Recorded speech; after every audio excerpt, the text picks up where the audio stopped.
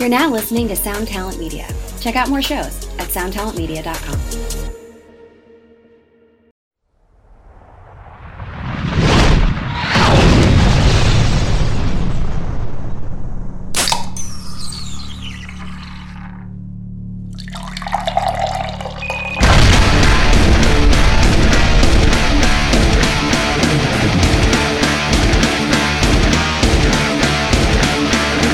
All right, hello, everyone, and welcome to another edition of Drinks with Johnny. How's it going today, Sam? I got Sam the Hawk Hawkins co-hosting again with me today. Brandon will not be joining us, though, unfortunately. We're recording a little late tonight, huh? I'm doing good. The kids are getting off to bed. I'm ready for a little adult time here with my buddy here. And that sounds so bad. You can't say that about your buddy, dude. You got a little adult time with my dude here. Just me and Johnny, one-on-one. He's got his glass of wine. My fancy glass of white wine ready to go. Oh, nice. You get Frankie down today? Yeah, he actually fell asleep watching the Laker game. We're recording on Monday when the Lakers just got swept, so if you can see the tears in my eyes right now, it's a little moist around my eyes. That's actually it's actually not from the Laker game. I actually got a bit of an eye infection while I was out in Orlando, so I've been putting cream in there.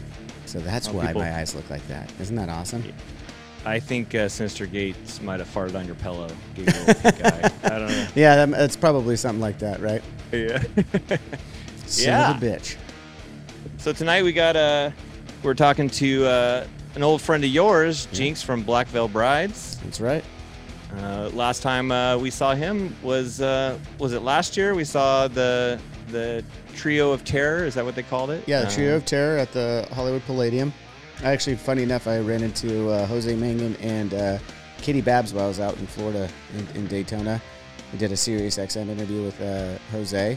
Katie was there, and I was like, hey, it's good to see you again. She said, oh, you remember seeing me, huh? And I was like, yeah, I know. I was pretty messed up that night. That was before I took my 6 months off, so it had to have been at least a year ago now, so... I think that was one of your last hurrahs. It was. I went a little big that night, and, but I pulled it together to say goodbye to the BVB guys, and Jinxx reached out later, and apparently on did he DM on Drinks with Johnny? He did. That was a nice surprise. Yeah.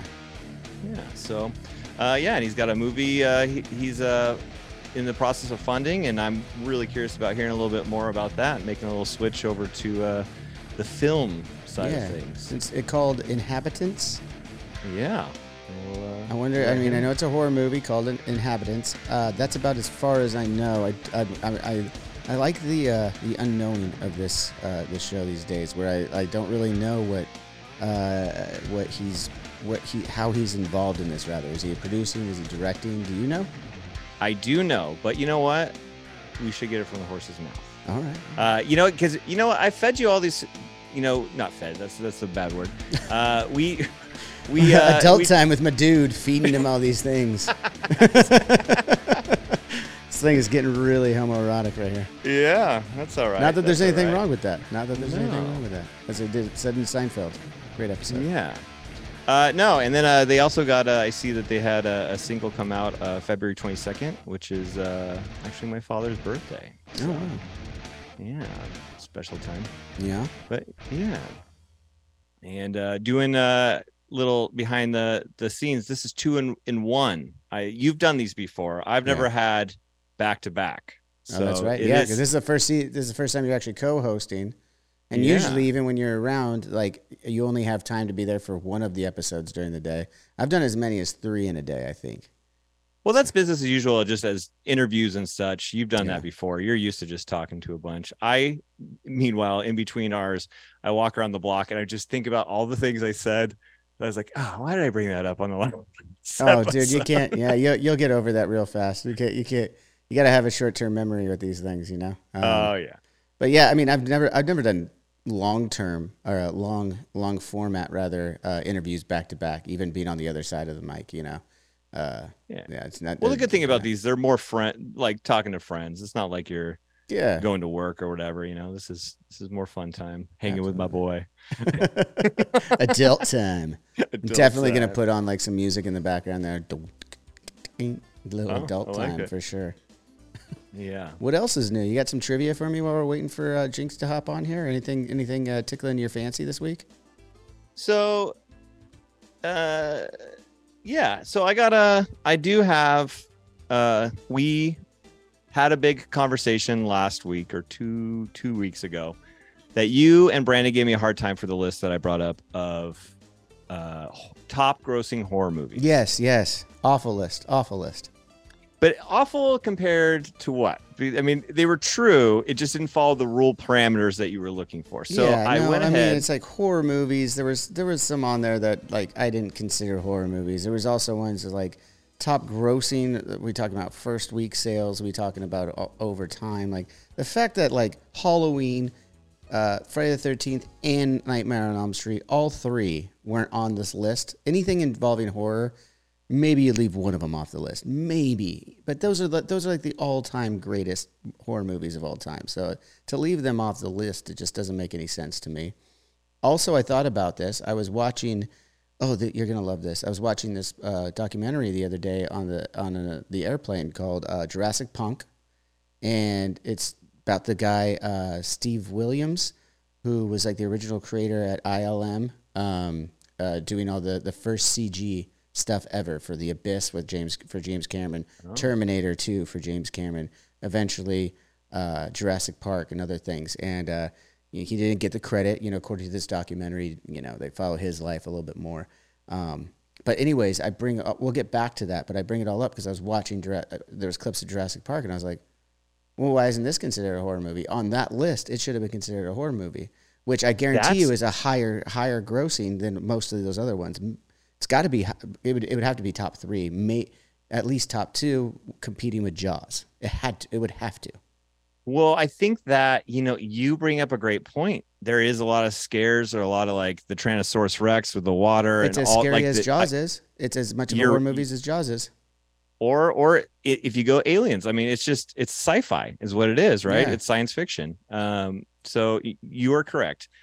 This list I found is top grossing horror franchises. So this isn't going to be a one-off. This is going to be collective, which you said, and I verified. I don't know if you'll agree with all of them, but I'm sure it does. But I wouldn't agree with it even if it was true. Just to be honest, like I'm an old head, and stubborn. So like if it doesn't fit in my parameters, it's fuck you. But. Well, I found all these reputable ones for the last one, and this one I had to go to Wikipedia. So here you go. You get Wikipedia. Now I have heard Wikipedia's gotten better over the years. Like I remember when it first came out, anyone could type in the information that was never fact checked. But apparently they've gotten better over the years over there at Wikipedia. But we'll see. So, anyways, back to this because I really think you're gonna be interested in. Steve Williams. He worked with the entire team on all these movies, doing the special effects, right? And the head guy was someone that had already won multiple Oscars doing the stop and go motion stuff with Star Wars and Lucasfilms and stuff. And they originally hired Steve Williams over at ILM. What is it? Whatever the is ILM. Sorry to interrupt you. I'm not familiar with ILM. Is that just like a production company? What is that? It's a graphic designing company. So and they started they were the ones that first started doing the CG for all these big massive movies. Okay, now I'm putting it up. Okay. And I can't remember what the abbreviation is. That's why I'm just going with ILM because it's easier to remember. Sounds good. I just saw the movie one time, and I don't expect to be an expert on all this. But the guy he met up with this other dude. They were the same age. They vibed off. I can't remember what record, but it was like an Alice Cooper record, and they both were listening to it when they first walked into the room together in the 80s. And he's like, "That's the first record I ever listened to." He's like, "That's the first record I ever listened to." And they immediately hit it off. They go off. They go kind of renegade, within the company. They're the kind of crazy guys that drink and smoke and do all this shit, but they're also the ones that are pushing the boundaries, right, of what CG can do. Up to that point, you had weird kind of silly looking stuff like Lawnmower Man and things of that nature. And they were the ones that first were able to do, if you remember the movie The Abyss, where the water comes up and there's an actual face in the water. Yeah, that was crazy back in the day. Yeah, and that was James Cameron's imagination, right? But he made a whole movie. They make the point that he made a whole movie, and if that scene didn't work with CG, he could just pull the movie back or just take that out, and it would still be the movie. Now moving forward, they were going to attempt the T-1000 in Terminator 2. James Cameron had imagined that, and they're like, okay, cool. Now we got to figure out how to make this thing actually move, go back and forth between human and everything. Super, super interesting. Remind me at the end of this episode to bring it all back there, because we got Jinxx on the line right now. Let's bring him in. Beautiful. It's not Jake, by the way. I said Jinxx. Oh. I know it's not Jake. There he is. is. Guitar player. Jesus. You said it quick. Are you there, Jinxx? He hasn't showed up yet. I think you insulted him right off the bat, Sam. He's not coming in now. Yeah. That's what I do. That's what I'm here for. It just takes a second sometimes. I'm sure he's coming in here. Yeah. You know, talking about that, Karen and I watched, there was this Jim Henson reality show, and it was actually really cool because they had all the puppeteers or whatever who they would give challenges, and they'd have to come in and complete all these things, and a lot of them were horror based.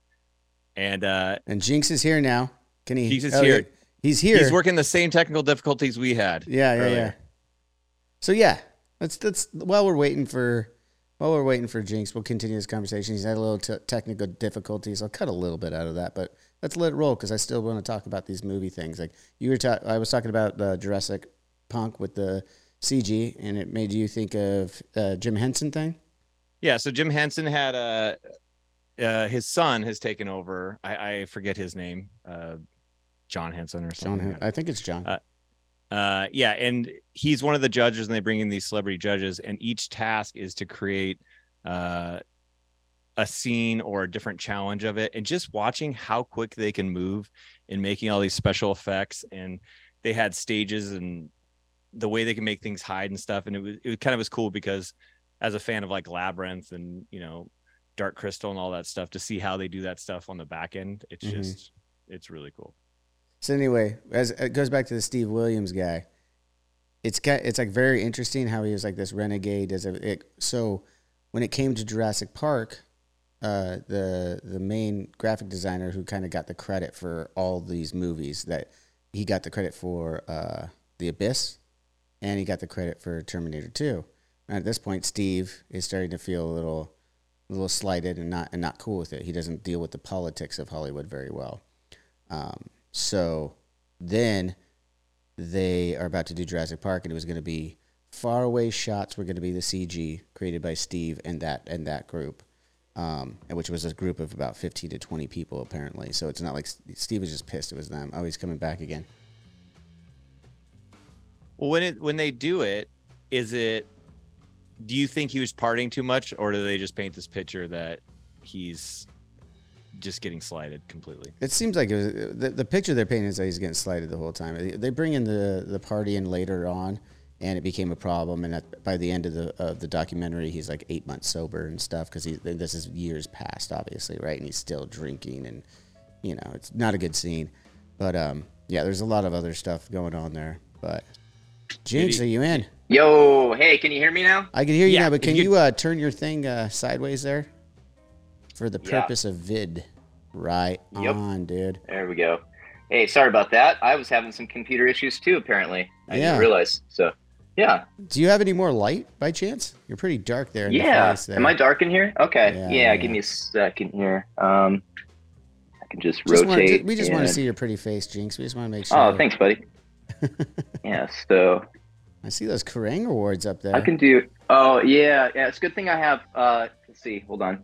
You just want to show off your room. That's all. Yeah, that's a lot of Kerrang awards right there. That is a lot of Kerrang awards. I swear. I'll tell you what. Let's do it this way.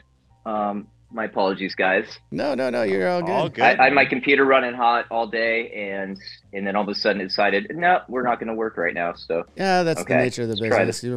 Were you on Twitch today? Is it still kind of? It's a little better. I wasn't today. Is that a little better? Yeah, Let me see if I can get this cranking again, and then there can be a better light. Let's see. Yeah. Are we recording yet? Or? Yeah. Oh, okay. I apologize. But we're gonna edit around it. We'll edit around it, but we're definitely gonna leave some of it. Yeah. Hey, while we're taking a break, let me grab something real quick. Okay. Well, we weren't taking I'm gonna get some light from my monitor, and then should be better. So, how have you been, man? Good. How about yourself? Not too bad. Not too bad. How was Rockville? It was pretty awesome. It was awesome to be on Yeah. a stage like that again, just a bigger stage. It was Yeah, for sure. technically second show back, but I mean, going from 3,000 to 44 was a big jump. So Yeah. Yeah. Awesome. You have a good time with your family, or do you guys had a? yeah, no, it was great. We actually were out there Yep. in Orlando. I went out early, took the family to Disney World and did the parks and stuff. So Right. oh, Is that better? that is that's so much much better. better. RGB. It's even Yeah, cool. okay. It's got like Sorry a about little. He's got like a mood light going on now with this blue and everything. It's Yep. quite I cool. can add even more. Yep. So All how you right. doing, man? Sorry about that. It's no, you're all good. Yeah, So how's dude. everything Yep. going?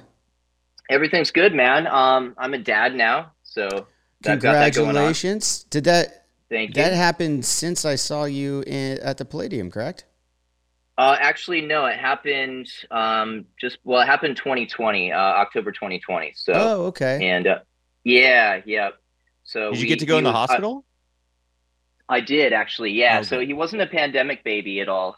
We were planning for him and everything, and then we got pregnant, and my wife got pregnant. I didn't get pregnant; she got pregnant, Yeah.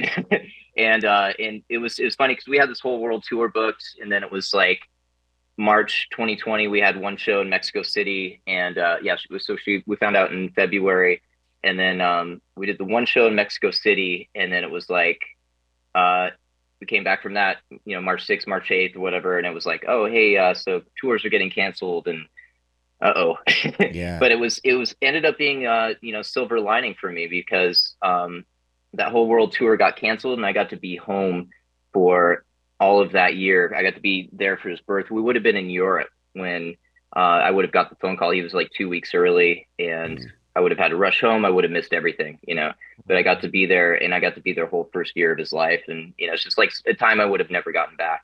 Absolutely. And, yep.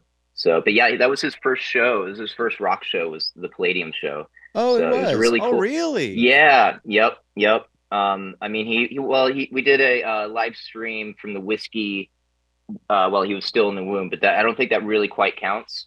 Yeah. So, everyone's doing those weird pandemic live stream shows, and trying to get everybody to tune in, and we did that, and it was cool. But it's like at the end of the day, it's like it's not the same as playing live shows. No, of course not. Like you say, like playing a show like you guys did at Rockville over the weekend. It's like nothing compares to that energy. And so, but yeah. Anyway, so that Palladium show, it was one of our shows coming back. I think it was our first real LA show back, and so we did like a little touring fall of 2021 within this moment, and then I think you talked to Andy around that time. Yeah. And yep. And then we did, and then that's 2022. We kicked off the Trinity of Terror tour, and then that's where I think you saw us at the Palladium.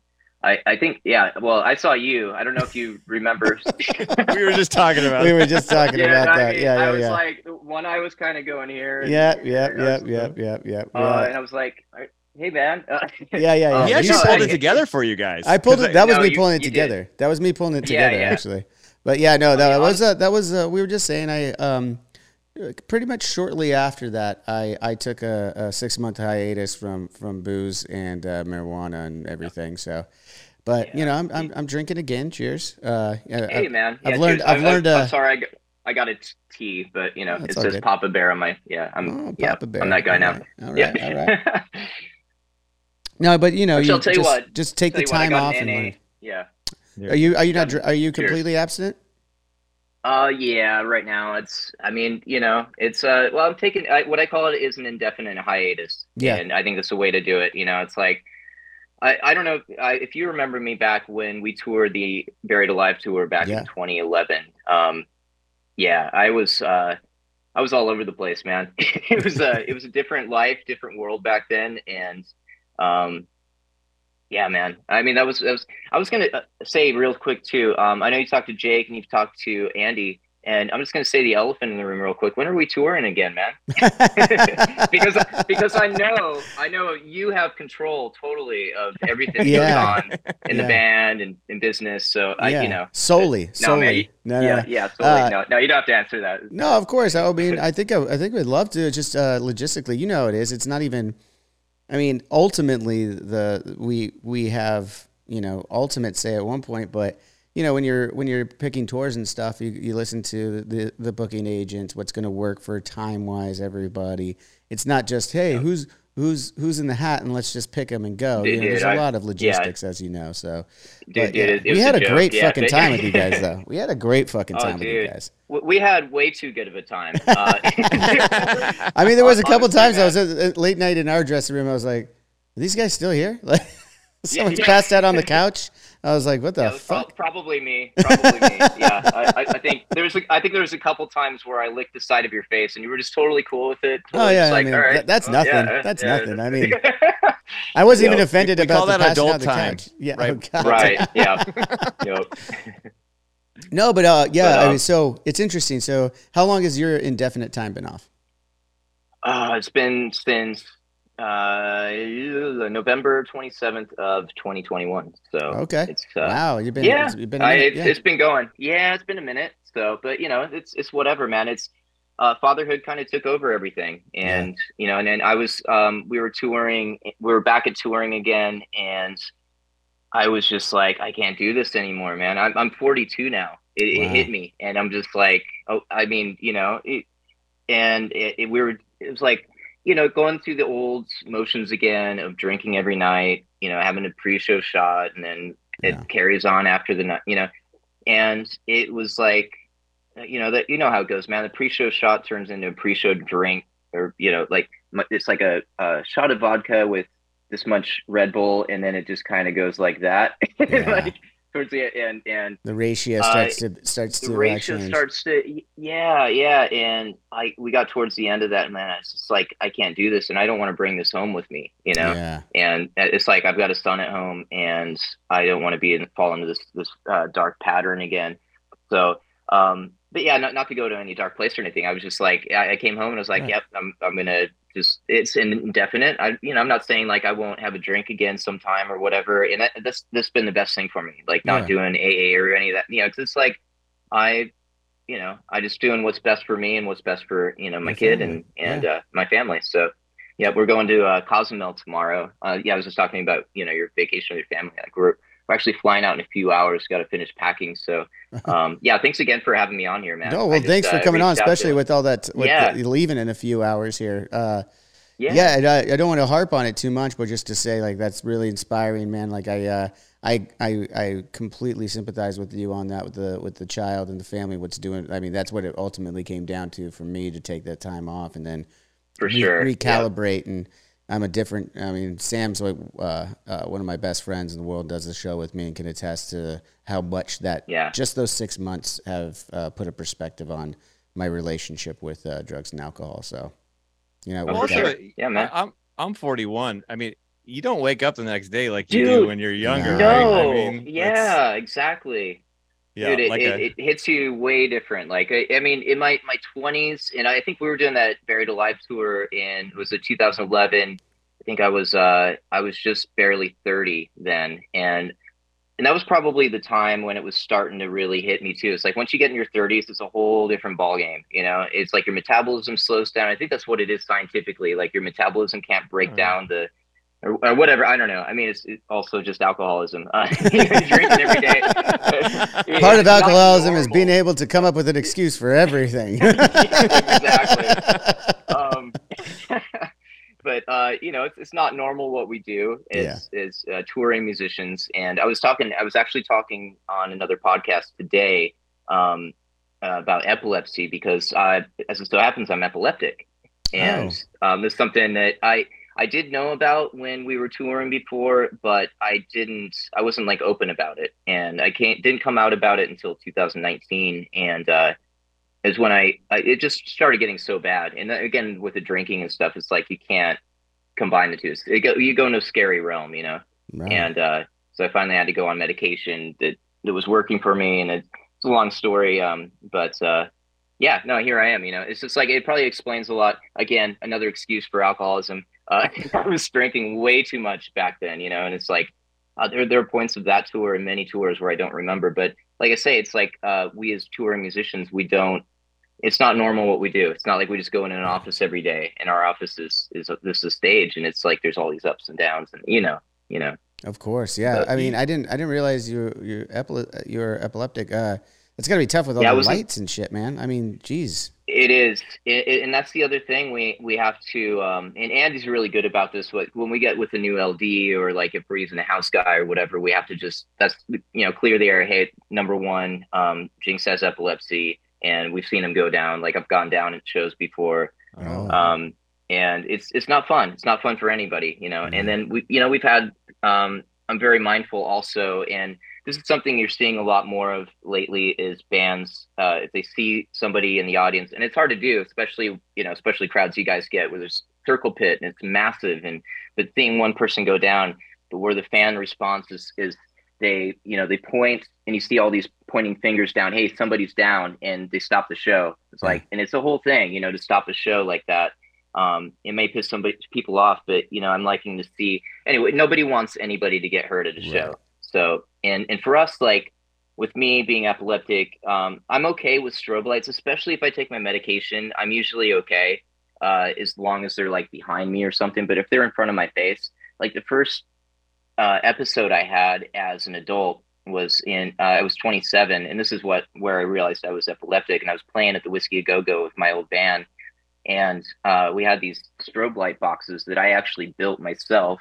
And it was like basically putting nails in my own coffin, but I didn't know at the time. And we were playing, we were playing our set, and we were headlining, and I was playing a guitar solo. Like 1 minute I'm playing a guitar solo. Next minute, I'm waking up at Cedars-Sinai Hospital with a phone on my lap. This is like an old rotary phone. Like I don't know, it was back in 2007 or something. But what did the phone have to do with anything? I'm sorry. Well, yeah, it's like they just didn't know who to contact. I had no contact information. Yeah, I was actually living out of my band's studio, rehearsal studio at the time, so I was kind of homeless. And yeah, anyway, waking up Cedars-Sinai, they didn't know who to contact, and they're probably thinking, oh, this guy's just a drug addict or whatever. But he had a seizure. And it turns out I'm epileptic, but yeah, strobe lights set it off. So like you said, with the flashy lights and stuff, we have to be kind of mindful of that. And I'm okay with them as long as they're mild or they're behind me. But if they're like right in front of me, and like I say, if I take my medication, I'm usually cool. So did you have a problem? Yeah. Like I have an aunt who is epileptic, and we have some friends. The medication seems to be hard to find something that doesn't totally affect you. Did you have to go through a few different ones, or was it that a dude? It was really hard. So, and I was talking about this in my interview earlier, but there was a period where I wasn't on any medication. Like after that seizure, they put me on like Dilantin or something old fashioned, and I was like, nah, I'm not going to take this. And then years later in 2013, the night before we had a Golden Gods awards, and we got best song. Was that the infamous? Was that the infamous one where Andy? That was the infamous night. Yeah, infamous night. Andy had one of the greatest speeches. One of the greatest speeches of all time. Yep, that was his shining moment, and not one of mine either. The night before I had a grand mal seizure, and luckily I had a friend that was with me, and I was in my house in Encino, and we just got back from a massive like European tour, and we were like at that time like zigzagging all over the world. Like we just put out Set the World on Fire. Like it was doing really well in the charts. Like we were just kind of on top at the minute, but at home my relationship was failing, and I was dealing with a lot of home stuff, and I was in a bad place. I was stressed out, and stress is a huge trigger, and then just being like completely exhausted. And I got home, and I had a friend over, and we had some wine, probably a big mistake there too, or whatever, but it just like whatever, I think it was just the exhaustion and the stress, and I just collapsed and woke up in the hospital, and then they were like, yep, you need to go home and just rest for a few days. And they sent me home with some medicine. I'm like, no, I've got this award show tomorrow. I'm getting picked up in a limo. Like we're going to the Golden Gods. And I went and I drank, and Bad news, man. It was not good, and I couldn't make it to stage. And like, my mom was watching on TV, and she's like, "Where is my son?" Like, Ouch. and yeah, so it was bad news. So, but anyway, yeah. A long story short, I've been on several different medications. I went on, well, as it turns out, I was seeing a really terrible doctor, and I'm not going to go into like politics of healthcare in this country, but there's some doctors that are just like try to milk the system, and they'll prescribe to you anything that's going to get like turn a buck for them. Right. And that was this doctor I was seeing, and he put me on like the worst medication, and it was like he's like, yeah, the side effects are going to be you're going to lose your hair, you're probably going to be really tired. I'm like, well, that's not going to work, man. I'm in like the hair rock band. Like, I kind of need, man, I'm going to have to invest in some fucking wigs, some fucking Propecia, like all this shit, man. Wigs, like, so, like, that doesn't sound cool at all. And so I was on that for a bit, and I was actually visiting. Oh, can you hear me? Oh, yeah. We just cut out. Yeah. I hear police sirens. I don't think that's where I am. Is that where you are? I don't hear him on my, it might be at my end. Oh, what's going on, everyone? Brando here. Haven't been around for a while because I am busy. I'm working 5 jobs to feed 10 kids, and when it comes to dinner, I'm just looking for an easy way out. But there is a great thing that I have found to make my day a little easier. Factor Meals. Right now, I've got a black pepper and sage pork chop. I'm going to eat it right here on air with you because I want you to hear in real time how good this thing really is. So it's got a nice little sauce on it, nice grill marks. Like, this thing is ready to go. Mm-hmm. Yeah. No. This is some quality pork right here. The nice thing is, it's healthy. The amount of protein in this meal is broken down for me on the side of the package. I don't have to worry about it. I know once I eat this whole thing, my macros are going to be in balance. This is what I need. This is good. Oh my God. It took 2 minutes for me to microwave this thing. All I had to do was sign up. Meals get shipped right to my house every week. They have a wide selection to choose from. Dude, they had dual-crusted chicken. They had chili. You want to check it out? Head over to factormeals.com/drinkswithj50 and use code drinkswithj50 to get 50% off. That's code drinkswithj50 at factormeals.com/drinkswithj50 to get 50% off. Yeah, I know, it's a mouthful, but so is this meal. So I'm going to keep eating it because, man, this is good. Wherever you're listening to this podcast, make sure you're subscribed and leave us a 5-star review. If you want to listen to this show ad-free, head over to drinkswithjohnny.com and become a premium member. You'll get to enjoy unreleased clips from your favorite guests, discounts on merchandise in our shop, and access to our private Discord server where you can chat one-on-one with Johnny Christ himself. Awesome! So stay tuned, stay thirsty, and stay filthy as fuck.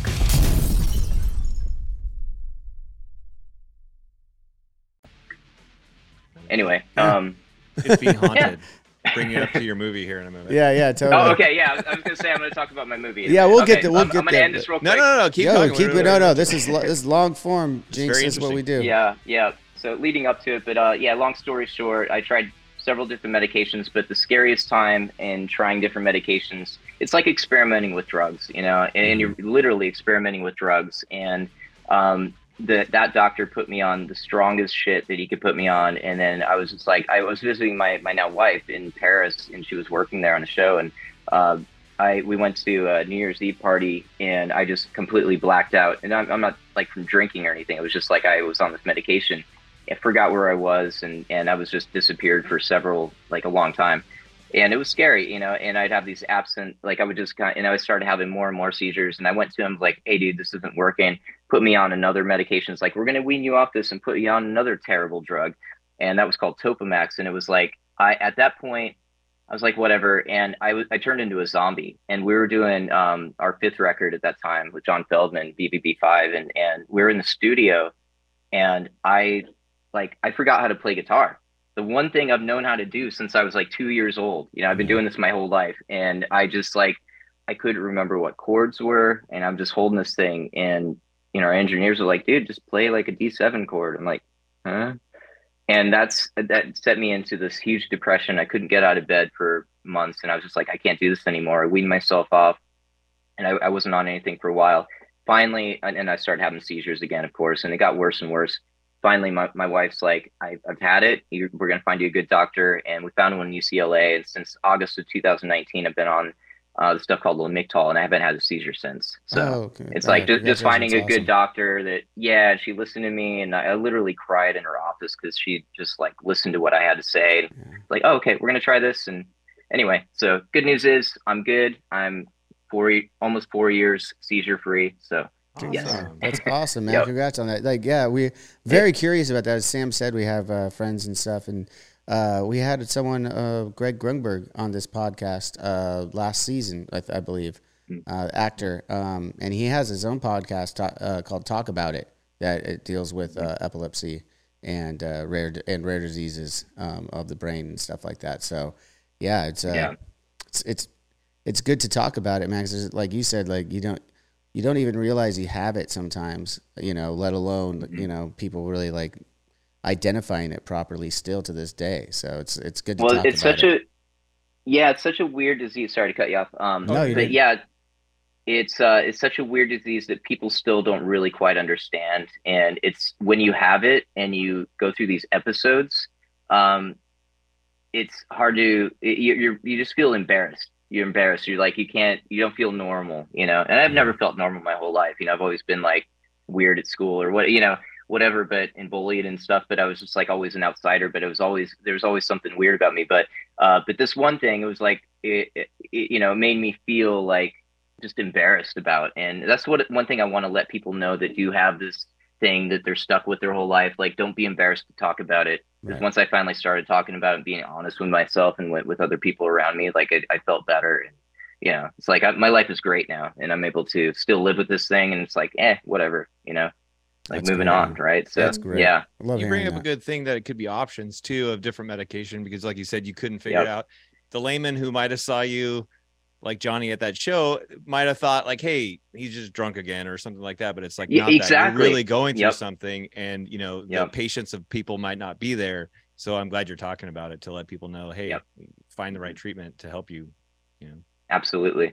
Yeah, man. That's great. That's great though. I mean, maybe if you want, I could see if later on we could make that contact with that guy talking to Greg Grunberg, talking about his Talk About It podcast further down the line. But you said, right on.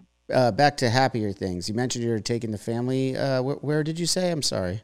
Oh yeah, we're going to Cozumel in the morning. Cozumel, where's that? Cozumel. So it's a little island off the coast of Playa del Carmen, which is just south of Cancun in the Yucatan, and southern Mexico.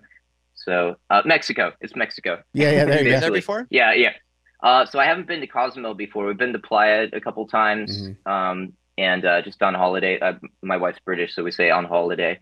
So we're going on holiday. A lot of I picked up that when my son was a little younger, watching a lot of Peppa Pig, and he would always say, "When are we going to go on holiday?" And I was like, "You're American, damn it!" No, just damn Peppa Pig. As a matter of fact, and this is kind of funny segue, but yeah. So my wife's mom's cousin's husband, we call him Uncle Phil. He is Phil Davies, who created Peppa Pig. No way! Oh, wow. Yeah. Yep. That's so my cool.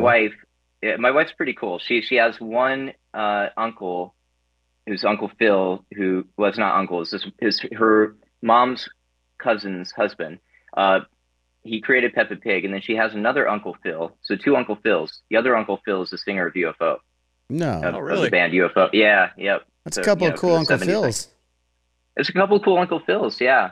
So, I thought you were going to tell me you're Uncle Phil from West Philadelphia. I mean, that would have been pretty cool too. But, I don't think that was British, though.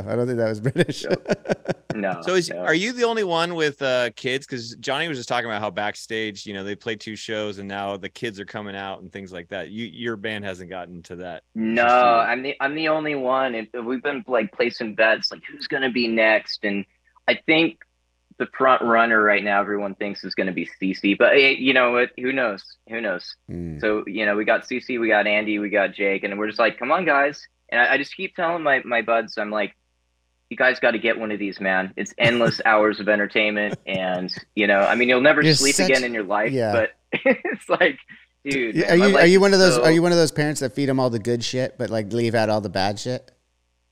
Yes. Okay. Yeah.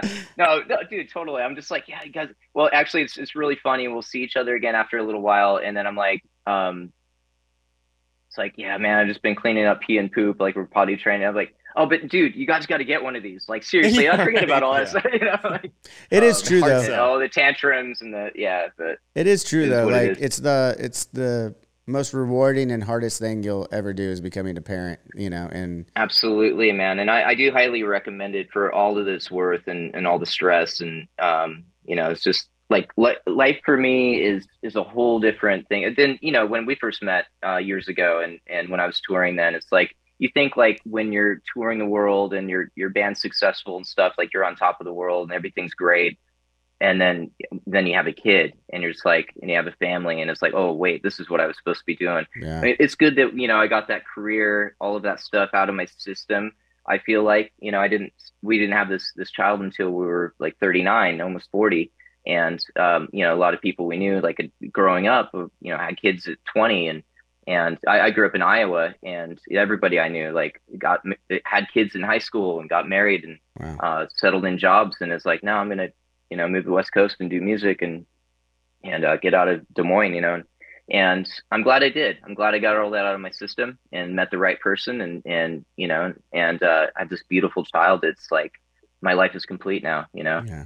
So, but I highly recommend it to anyone else. Well, it's hard for people to realize till you get kids, right? Because Yeah. people say that and you're like, yeah, that looks like you said, poopy. That doesn't look any fun, and it is a lot of work. And I even remember Googling when my kid was like 2 months or like a month old. And I was like, when do babies get fun? Because it is not fun in the beginning. It's a stranger that just shits and cries. And you're like, what are you doing? And you love it, but it's still like new. But then I feel like, I mean, as you know, your kid's a little older. Once you hit that like 2 years on, when they start communicating to you and things like that, every milestone gets better, Yeah. You started. Yeah. Oh, totally. Sorry. Go ahead. No, I just have my son walking in right now, interrupting the podcast. Oh, is that Soya the Oh, Destroyer? right on. Soya the Destroyer. You want to say hi? Oh, he's in his underwear. Okay, probably not a good idea to say hi and Jinxx with Johnny in his underwear, but no big deal. Keep it PG. All right, sorry, I didn't interrupt. Yeah, probably not good PR. Yeah. No, it's all good. It's all good. Just three dudes hanging out, three men and a baby. That's, Right. that'll be what we use for the graphic on this episode. Yeah, 3 men and a baby. Yeah. That'd be awesome. No, but before we move on to music and movies, I just have one more question on the kid front. You said you guys planned it and everything like that. Are you guys planning on having a second? Are you one and doneers? What's the vibe? No, dude, we've been hoping for a second and just kind of letting nature run its course. Okay. For everyone wondering, but nothing's happened yet. And we're the way we look at it, we're happy with Lennon, and if another one comes along, we're equally as happy. So we'll just see where life takes us, and if we get lucky, then we get lucky. But if not, then we're just as happy. But yeah. Lennon, that's a good name. Lennon, yeah. Great Yep. name. Lennon River, right? Is that what you said? Yeah, Lennon River. Yep, and John Lennon, not Vladimir. In case you're wondering, it's Lennon, not Le. Not even on my radar, but I'm glad you clarified. Yeah. And then our dog's name is Jagger. So we go to the park, and we were at the park today, and it's like Lennon, Jagger.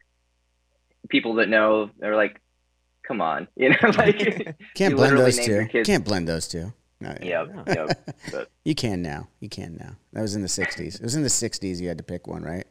But I don't think that's the case anymore. Everyone just loves the Stones and the Beatles. How can you not, right? But right. Good. Yep. Speaking of music, you guys just had a single drop. Well, not just. I mean, now it's a few months ago, right? In February. Yeah. Mm-hmm. That was. Well, it's been doing well. You're talking about which one are you talking about? Talking about Savior or? Yeah, Savior. Yeah. Okay. Yeah. Savior 2. Yeah. It's hard to. It's like, oh wait, we just dropped that because we wrote it like.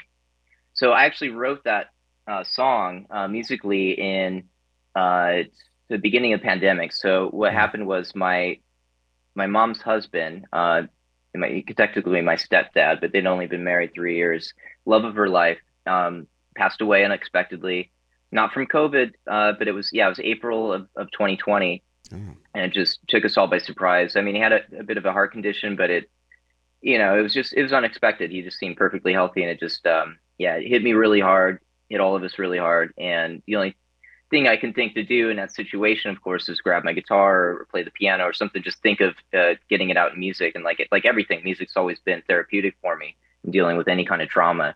And so Savior 2 came about, where that hit me, and I told the guys we were writing at the time for the Phantom Tomorrow, and I said, I need to take a couple weeks off, guys. And, this happened, and I was on the phone with my mom, and it happened, and it was very traumatic. And they're like, yeah, do what you got to do. And anyway, I came up with the music to that. And then, of course, Andy took it and did what he does with it, with the lyrics, and set it to, make something that would give back to fans, something that would make sense going back and forth. So it wasn't just like a sad, like eulogy to somebody, it was like,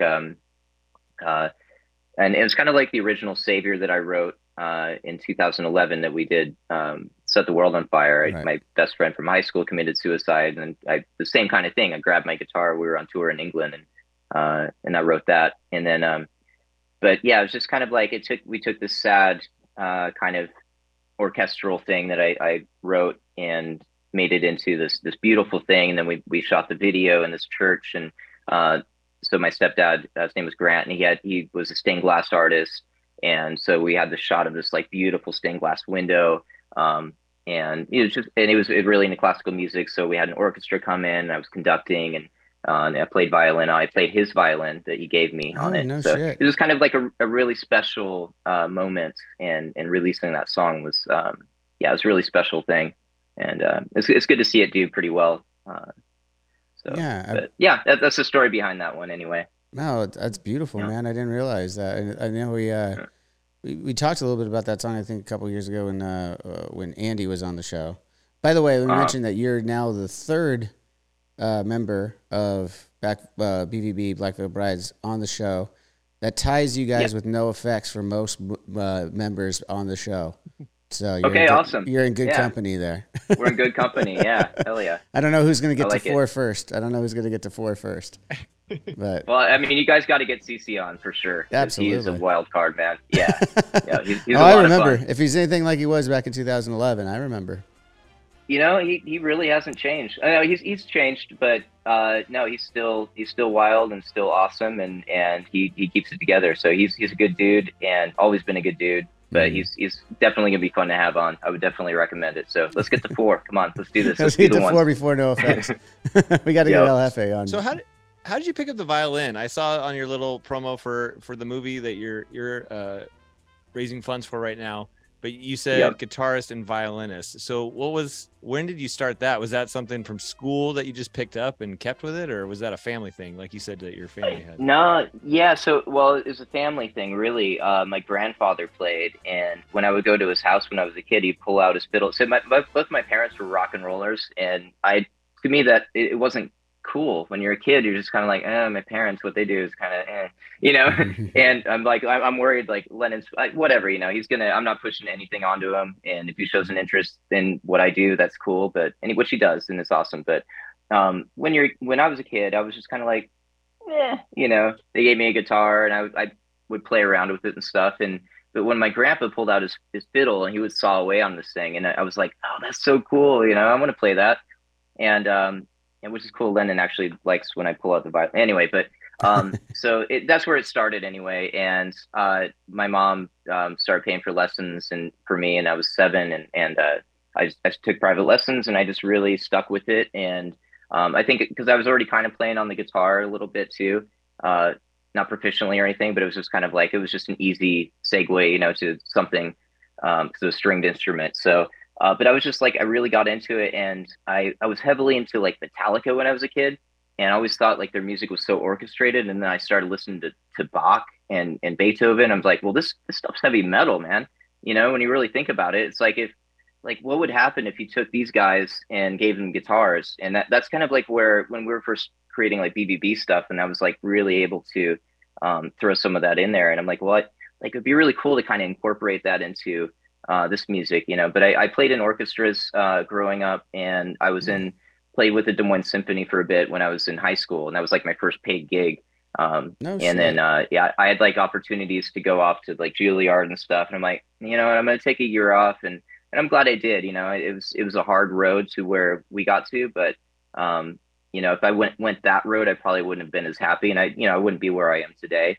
Um, but yeah, that's kind of my story with that, and I've just been trying to incorporate it in everything I've done since. And one thing I've been trying to get my foot in the door is with film scoring, and that's a whole different journey there. You know, I realized I've scored a few things. I've scored a horror film, feature, and a lot of shorts. And I guess we can segue now into the film. No, you did beautifully. Yeah, no, you're Okay, all yeah. over it, So, yeah. so Habitants, my idea, what's it about, and like, and how are So- you involved?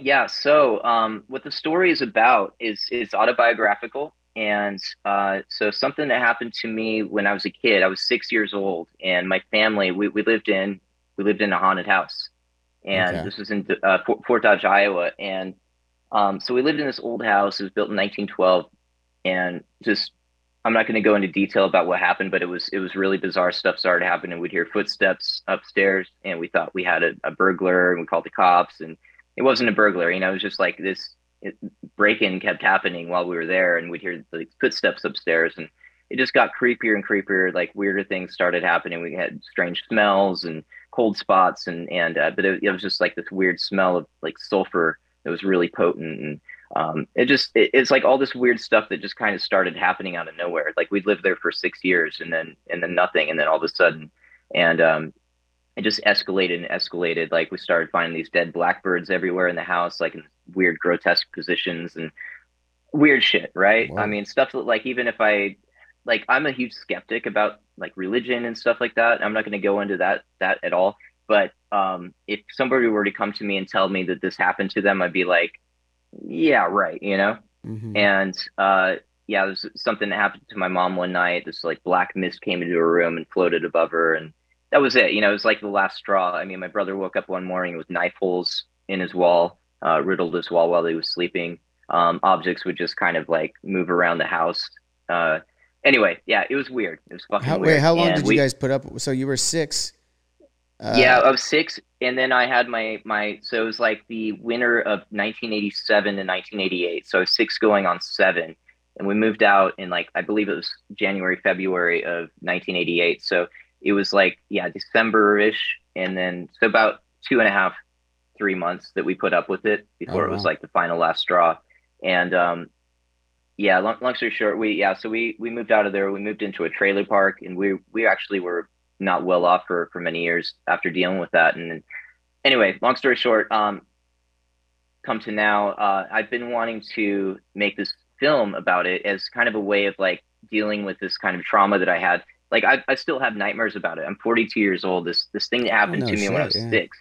And I still wake up my wife like screaming and cold sweats, and she's like, "Oh, another haunted house dream." And like, yeah, you know, and it's still like, and even, well, anyway, I figure like doing this project is going to somehow help me therapeutically, hopefully. Like any art that I do, like I say, you know, I write a song when somebody close to me passes away, and you know, and it helps you. It does help you in a bit to get those feelings out somehow. And I feel like, yeah, doing this film is not only to get my feelings out, but it's like facing my fears in a way. One thought we had was to film in the actual house, which I'm not. We're going to see what happens. It's still there. It's still boarded up. It's been empty for like 20 years.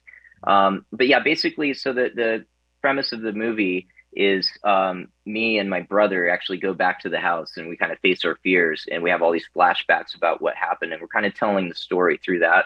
My idea was to tell a story about a haunting like that, that is so real and so scary that it hopefully relates to other people who've had a similar experience. Because in my experience, I've never seen a movie in all of these years that even comes close to scaring me as much as what scared me in that house. So I want to somehow be able to share that fear with other people, share my misery. Now, when you say, yeah, but before when you say you won't go into it, are you holding it back for the story? Are you holding it back for yourself right now? Or what are you holding it back for? A little bit, yeah, a little of both. I feel like I could sit here all night and tell a ghost story. And it's like we're not really sitting around a campfire. Let's get out the campfire and totally, s'mores, dude. Let's do it. I just call them s'mores, by the way. S'mores. It's not, it's s'mores or s'mores? S'mores is if you're fancier and you have like s'mores. But s'mores is Spaceballs, the Schwartz. The Schwartz. So the Schwartz, yeah. I see your Schwartz is as big as mine. That makes a lot of sense, though. I'm not fucking fancy. My wife is fancy, and she says s'mores. Well, she's also British, and she's never heard of s'mores at all in her life until she met me. So s'mores. I say s'mores because I'm not fucking fancy. I say s'mores too. That was just like that was a little bit of the white wine that came out of me right there, baby. Okay. A little bit of the. Ooh, yeah. But yeah, no, I love the good stories. I was just curious if you were holding it back. Don't hold it back on our account. I'm just curious why you were holding it back on there. Oh yeah. So yeah, a lot of it. I want to kind of save it for the movie, and so the movie project actually started. It commenced with me meeting the writer of the Amityville horror novels in 2019. So, pre-pandemic. I met John G. Jones, a wonderful man, Australian guy, and we're still in touch. We started working on. We met through like mutual friends, and we this producer guy we were working with who wanted to do a short, and we started. He did a script for me and a short, and he told me all these stories about. When he started writing the Amityville horror novels. He's not the original guy. Jay Anson's the original guy. He passed away in 1980, but he took over after he died and did all the sequels and followed the Lutz family through their journey after leaving the house. And he's like, I was a total skeptic when I met them, and then I went in that house and I, interviewed them, and I had to eventually get blessed by a priest because stuff started happening to me. And so I firmly believe in it. I believe in your story and what you're telling me. And, it gave me some kind of validity to my story. And we developed the script and everything. And I was like, we had so much pressure from this producer that I ended up not liking it all. And it's like, we just cut it, we chopped it. And then I started working with another team, and we developed a script, and it was too, I think I was talking to too many Hollywood people who were like, oh no, we got to make it this, very Hollywood thing, and it just kept changing my story so much where I was like, no, you're losing to me, man. You're doing what you do with every one of these Hollywood hauntings, and I get it, you have to entertain people and you have to scare people and jump scares and all this stuff, but that's where you lose me. Tell the real story like how it is. That was terrifying. I still have nightmares about it. I don't have nightmares about The Conjuring. It's like you kind of lost me halfway. No offense to the movie makers who made that, that any artists who make these films, but I just want to be able to tell my story in a way that others can relate to experience some similar trauma.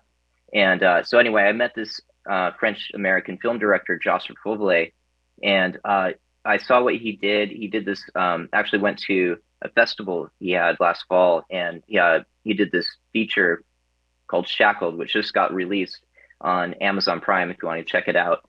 Really fucking good. And I liked what he did, and it was like, okay, that's kind of how I want to do my movie. And he's like, I'm an indie artist, like let's do this indie style. I never really thought about doing it that way. I've always just like, oh, let's get a good script, go to an agent, just shop it around in all the studios. That's kind of the old school way of doing things. And you know what? Like when we started Black Bill, we did things indie style, we did things DIY. And I'm like, well, let's do like an Indiegogo campaign, see if we can raise funds and make this movie happen on our own. And we've gotten a lot of really good feedback and stuff. And it's just like, I really like where this is going. This is the right people I'm working with. We have this writer, Blake, who's phenomenal, and did a treatment and everything. And but anyway, long story short. So I'm producing the film. I'm also going to star as myself as a 6-year-old. No, I'm kidding. For a second, he had me there as a 6-year-old. It's gonna be really weird. There's a lot you can do with makeup these days. No, I'm gonna play myself. They can do the CG, man. I've seen some motherfuckers like young as fuck with that CG. Like Little Man with Marlon Wayans. Benjamin Button. Benjamin Button. But no. So I'm gonna play as myself, like a cameo as myself, and then but I'm doing all the music to it. So like I say, I score films as well as like what I do with BBB. So it just seemed like a kind of win-win project, all encompassing, where I'm doing the music for it. I'm kind of overseeing the creative direction of it. And, it's very autobiographical, very personal project for me. So just getting this off the ground. And like I say, I was kind of nervous about going into it, doing it this style where we're like, oh, let's raise funds, because I hate asking people for money. You feel like you're just, but I realized like there's a way people do this, and you have different perks and different levels where somebody could be like an executive producer. They're buying into it. Not only just, they're not like giving you money to make this, they're actually a part of the process. And so we got all these like different levels of like behind the scenes and, and you get to be involved in all the Q&As with the behind the scenes, and then you get to be an executive producer, get to be on set, so all that stuff. But so far we've raised 12 grand. So it's a start. We have like a week of this campaign to go, so we're just like trying to spread the word as much as we can. And where like can get people more. Find it? You say it right here. So so at inhabitantmovie.com is the easiest way to find it. So the movie's called Inhabitant. And so inhabitantmovie.com. And if you go to there, there's links to our Indiegogo page. Or if you just go on Indiegogo.com and put in Inhabitant, it comes right up. Or if you Google Inhabitant Jinxx, it comes up, Inhabitant movie Jinxx. Although if you just put Inhabitant movie, some movie from 2020 comes up as The Inhabitant. Just ignore that. That's so don't even bother looking at it. Move right past it. Don't even bother looking at it. Don't worry about that. But just Inhabitant movie Jinxx. But it's inhabitantmovie.com. So you can find everything right there, all the links, and follow those to our Indiegogo page. And like I say, if you're donating to it, and if you're not able to donate, like, it's like $1 or $10, whatever, but you get different perks. You get, and if you can't donate, help spread the word. Tell people about it, and I appreciate it. We're just trying to make this happen, and regardless of what funds we raise, we're going to do something with it. We're, like, I feel like with this director I have, we're able. He's able to do so much with so little. So honestly, though, we'd like to raise. Everyone would love to raise $1 million for their movie, but we'll see what we can do with what we get, and we're going to make something really, really equally cool. So, and like I say, I'm doing all the music to it. So it's going to be something interesting. Yeah. You get to save a bunch right there of you doing the scoring and things like that, just from a budgeting standpoint. How do you guys have like tiers of budget that you were looking at? Or I don't know how much inside baseball you want to do here, but is that, how does that go with making a movie? Like, we need X, or it's like, hey, this would get us this is what we need. Because you got like Blair Witch Project, who did it super cheap, and then super cheap. Yeah. What was the other one? Paranormal Activity, or even Kevin Smith making his movies, Totally. We had different tiers set originally when we launched this. We're like, so if we don't reach this goal, like say if we get 50 grand, we make a really awesome short, or if we get to 100 grand, we make a feature. We get to 200 grand or 250, we make an even killer, more killer feature. So obviously if we get $1 million, and one of the perks, by the way, if you donate $1 million, we will do a real demon summoning party, and you'll be invited, and we will get out the Ouija board and everything. We'll hopefully summon it. It's not guaranteed that a demon will show up, but we'll see what happens. At the house? Are you willing to go back to the house to try that? Well, that's the thing. For $1 million, I'm pretty sure we can buy the house and the whole block, probably the whole town that it's in. So not a lot of people live there. Is it uninhabited? You said it's boarded up now. Were you guys the last owners of it and it just fell off, or did they not resell, or was it a rental? No. Yeah, sorry. So my mom owned the house. She bought it in 1981, and she bought it for 35 grand. This house, it was a 2-story brick house built in 1912, and in 1988. And you can see all the records for this. It sold for $17,500, like half what she paid for it. It was like a short sale, and this couple bought it, and they turned it into a rental, and they rented it out for several years. And you can look at the records, but most of the tenants didn't stay for much longer than a month. And and then by about 2001, it was just empty. Like nobody lived there. It's been boarded up. And, I know this too, because my family, anytime we were in that town, we drive by and just kind of check on it, because it's just out of morbid curiosity, and it's huge part of our lives that we all still talk about and still are haunted by. So we drive by and just see, oh, who's living there now, and but by like 2000, it was empty, and it's still there. It's still boarded up. Somebody owns the property, and yeah, it's pretty weird. It's like squatter paradise, I guess. But yeah, you legally have to disclose a haunting if you sell a house today. I don't know. I don't think actually. so. I think there's too much. I don't think you do. No, there's too much I don't think speculation. so. There's too much speculation still in that. You have to disclose like murders or someone dying and stuff like that, but because that's evidential. Like they could. Not saying that anything against what Jinxx here is saying, but there's still a lot of skepticism to it. There's still a lot of questions. No codes or laws to it. Yeah.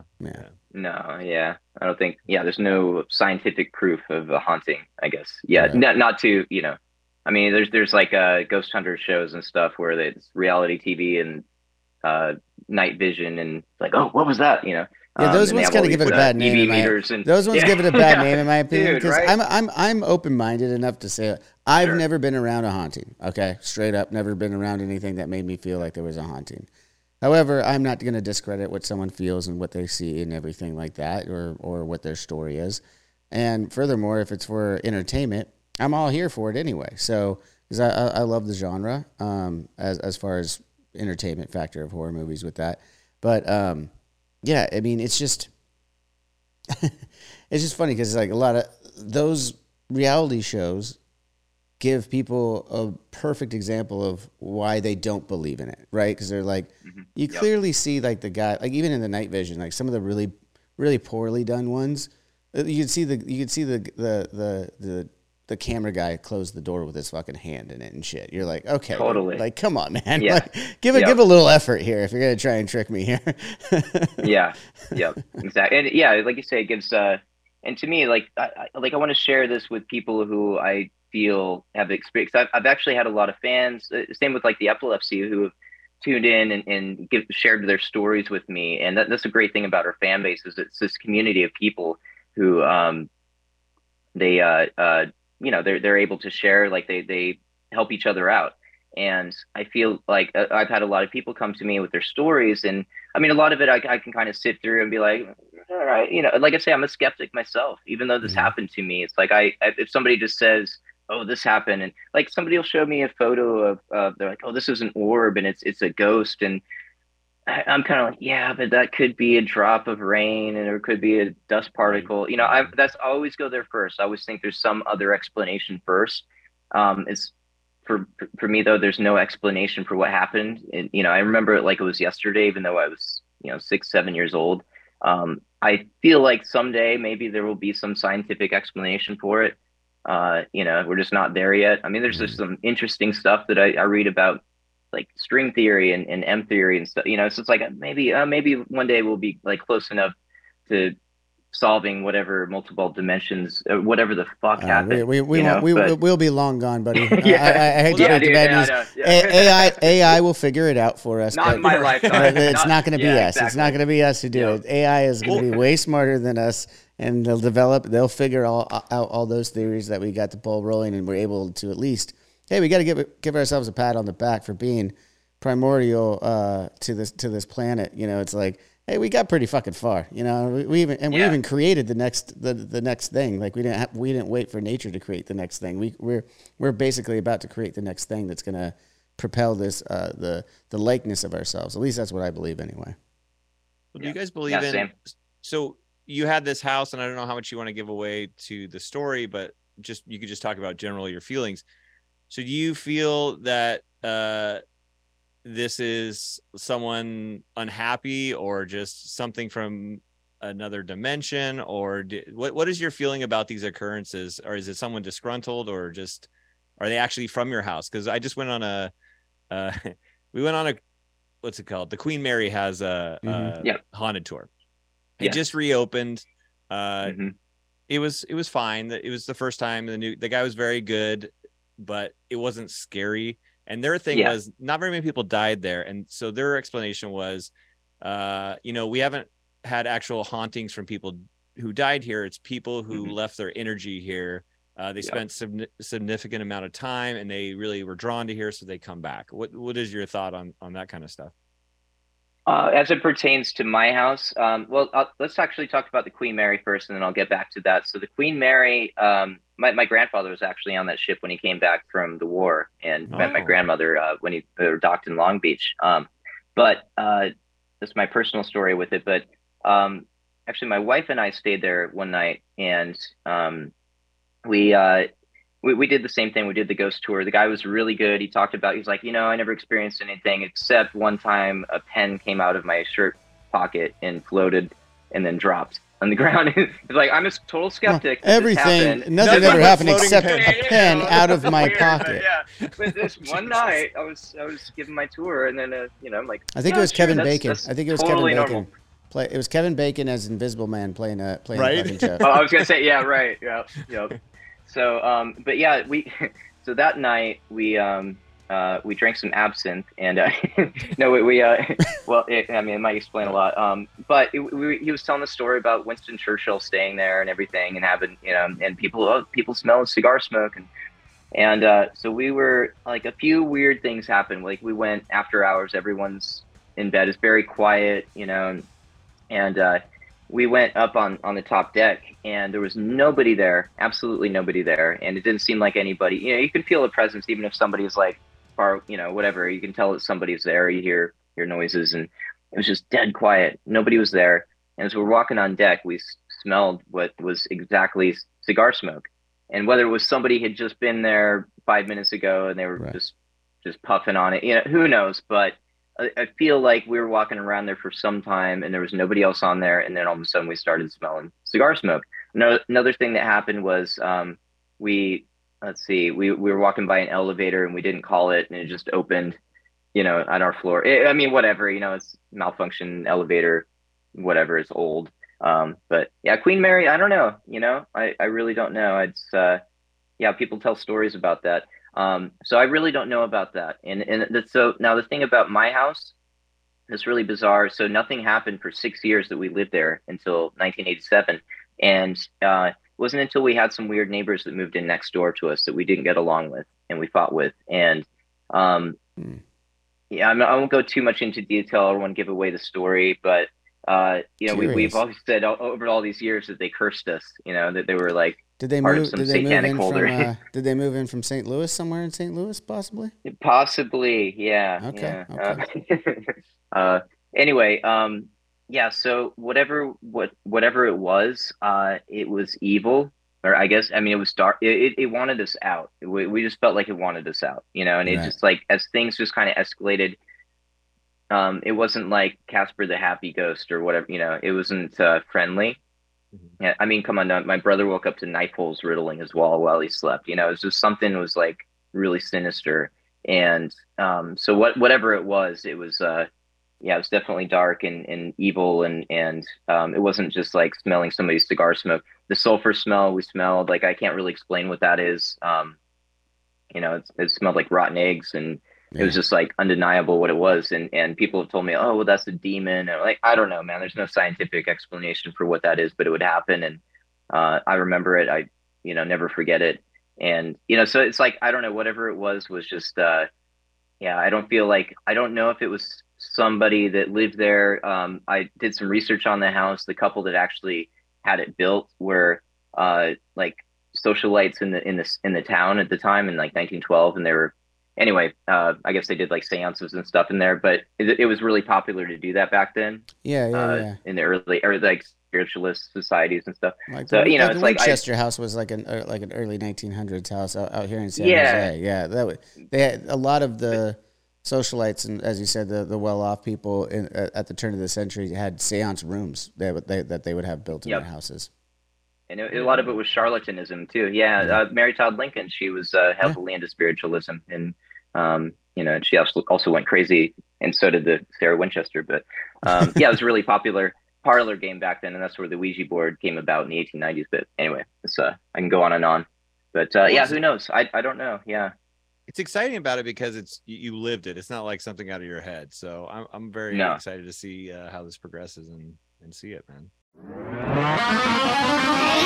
Hi, this is Paul Phelps. And this is Monica Strutt. And we're from the Daily Music Business Podcast. We're joined by a number of other really great hosts in creating daily content with great advice for independent musicians just like you. That's right. We put out episodes daily on all topics from music marketing to branding, advice on signing with a manager and label, and anything else you need to up-level the business side of your music career. We've got it covered. Subscribe to the Daily Music Business Podcast today on your favorite podcast catcher. Subscribe today to the Daily Music Business Podcast on your favorite podcast platform. Hi, I'm Daniela Clark. I'm Barbara Ann Wild. And we are the Honest AF Show. Our podcast is real, honest conversation with our celebrity friends and pros. Covering our anything but average rock and roll lifestyles. All while tackling the hell that is aging and the battle of beauty. Oh yeah, nothing is off the table. The Honest AF Show is available wherever you get your podcasts.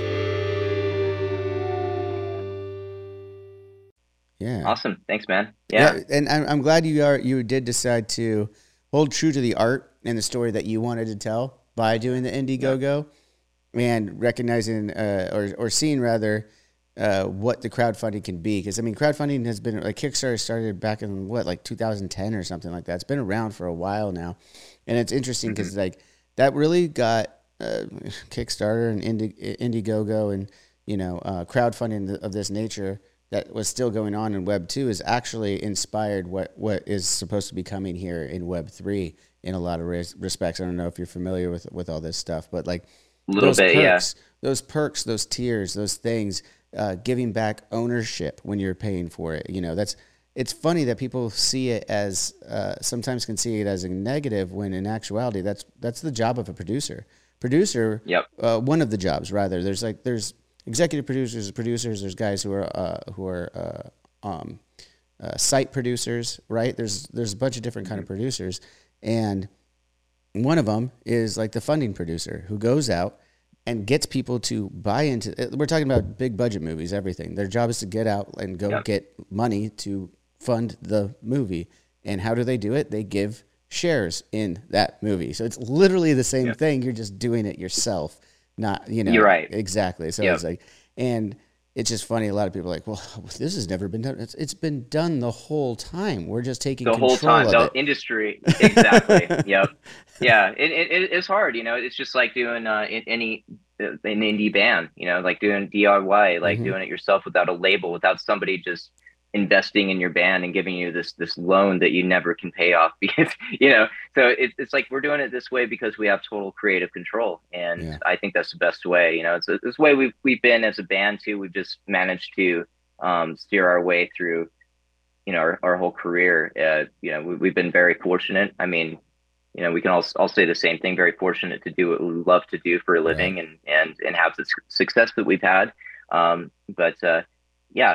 you say, I think doing it this way, it's just like it's such a personal story to me, and regardless of what funds we raise, we're going to make something really cool out of it. So I really appreciate everyone who has contributed and who does contribute. And again, I'm spread the word. Contribute a little bit after we get off here. Go to Indiegogo. Oh, right on, man. Contribute, and I'd love to rap with you later about some ideas that just I didn't even think about it until you were saying some of this stuff. Like if whatever tiers you get to.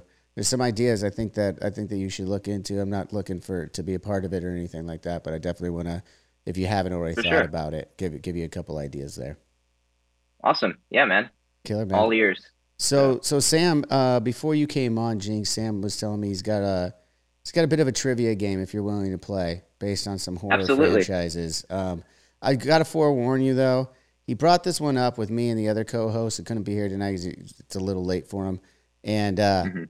This list that he came up was fucking terrible, and we had to like guess what they like. I disagreed with it on so many levels. He promises me this time it's based on franchises grossing and all this stuff, so it'll be a little better. But I just want to state this to you, Jinxx, and get your reaction. This thing was a top 10 of horror movies. Friday the 13th wasn't on there. Nightmare on Elm Street wasn't on there, and Halloween wasn't on there. and it's some sort of top 10 in horror movies. If it's top 10 in horror movies and those three movies aren't those three aren't, no, then it does. But It's a stupid one. Blockbuster because it was like Jaws. It was Exorcist. Oh, it's all the ones that are aliens. Okay. It's like the ones that are critically Right. But then I just brought up a point. Right. That if you're going to consider Jaws and things like that, why aren't Jurassic Park made more money than that? And Jurassic Park is E.T. Like that. Like those are horror movies too. If you're going to consider those horror movies, I get that. I get that there's. I think Gremlins was on there. Gremlins was on. Oh, okay. Well, there you go. Yeah. You already won. But like, I'm just saying. Was it Gremlins? If those three movies are not in a top 10 of horror movies, I don't care where you put them in there, but it's anything to do with horror movies, and at least two of those three aren't in that list, then it doesn't make any sense to me. Yeah. No, I agree. I totally agree. Yeah. All right. Okay, so I have a list of 20 here. We're only going to do the top 10. Okay, I'll let you know we're not going to do 20. But I'll let you know if it's on the list, but not an answer.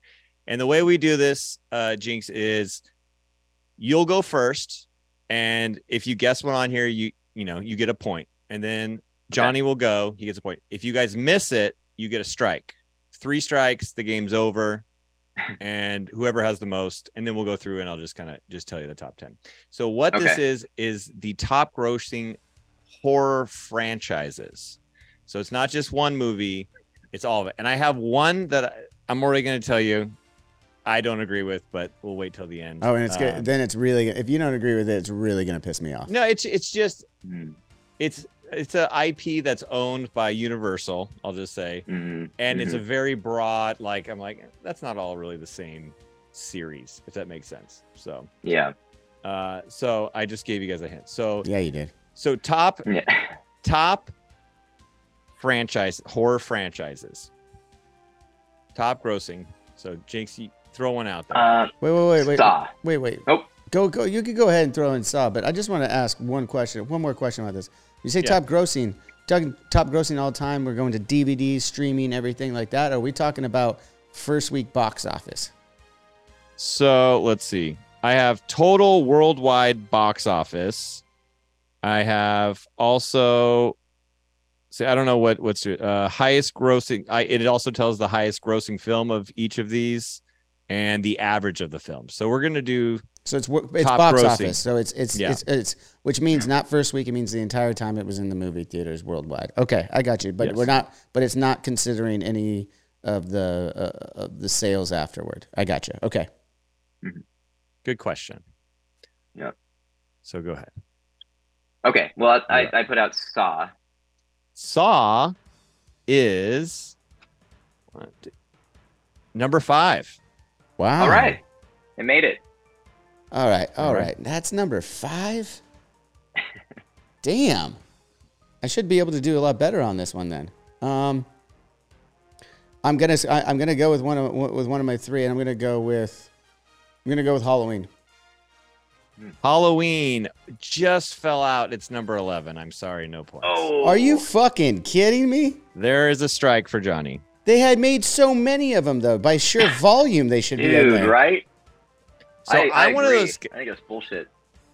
I don't love the Halloween, man. I gotta admit that's Halloween. One that I never the caught fact on. that you just called it the Halloween disqualifies you. Get out of here. The Gremlins. The Inhabitants. Disqualified. I felt like David Bowie in fucking Zoolander. All right, one strike for you. One strike for you. Damn. Back to you, Jinxx. What do you got? Conjuring. The Conjuring, number 1. Wow. Yep. So also I was kind of thinking, looking at this, I'm like, well, this doesn't make sense because things cost more now. Like you talk about the grossing and stuff, but if you also, there are some older ones because more people went to the theaters. So the money actually levels out. I don't buy that. Okay. I don't buy that. Okay. More people went to the theaters. Not for not from like movies. Maybe now, like in the last 5 to 10 years, but like anything before that would still. Well, the ticket price. People went, but the ticket price changed. So the Conjuring, I don't think had as many as Gremlins. We'll say went to. Right. Yeah. You know what I mean? So maybe. Yeah, is Gremlins one? Oh, did I skip ahead? No, yeah, you did. I'll give that a skip pass. Gremlins. I used it as an example because it is not one. Yeah. Okay. Yeah. All right. The Gremlins, by the way. The Gremlins. I'm going with Friday the 13th's got to be on there. Friday the 13th is not on. Dude, seriously, this is bogus, man. They made so many of them by sheer volume. It's number 21. I don't know. It's not on this list. No way. Oh my God. This is I terrible. love just torturing Johnny. This is terrible. I mean, all right, I'll match you, Johnny. I'll say Nightmare on Elm Street, which I know is not going to be on there either. It is, but it's your first strike because it's number 19. Ugh. Yeah. Bullshit. All right. I can't believe. But you gotta. No, I don't know have what to you're. anything. I know what you're It's saying. just, I know. we understand I know. the math. We understand math. Talking about the fact that it's being anything to do with horror movies, and those three aren't in the. Well, top the fact 10. that Saw has made more money than Nightmare on Elm Street is silly. It's fucking silly as shit. That doesn't make any sense. These movies were whatever. All right, so I've got 2 fucking strikes for another goddamn terrible list brought here by my co-host Sam. All right, let me think on this one for a second. Because wait. Okay. Yeah, we're going I franchises. Think, I should already Jaws. Jaws has to be on there because it was on the other fucking one as the number 1 grossing. Yep. Mm-hmm. Well, that's strike 3. That's Jaws is number 12. On the last list you brought me, Jaws was 1 and Jaws 2 was 2. How is it not the top grossing franchise? Johnny, you're telling me you that complain about that one, and then now you complain that. Fuck yeah, I am, because I just played a math game on that one. I just played the math on that one and still got a fucking strike. That's bullshit. Well, your math is bad. How is that? Okay, how are the 2 top most grossing films? All right, we'll say. Well, we're gonna give horror you each points. history? I'm gonna take away 2 strikes because we want to keep this going sense. just a little longer. All right, let's just keep going. Okay, so Johnny, you have 1 because you named one that was on the list. That's a pass, not a point. Dude, whatever. Jinxx, back at you. I don't need your pity. I don't need your pity.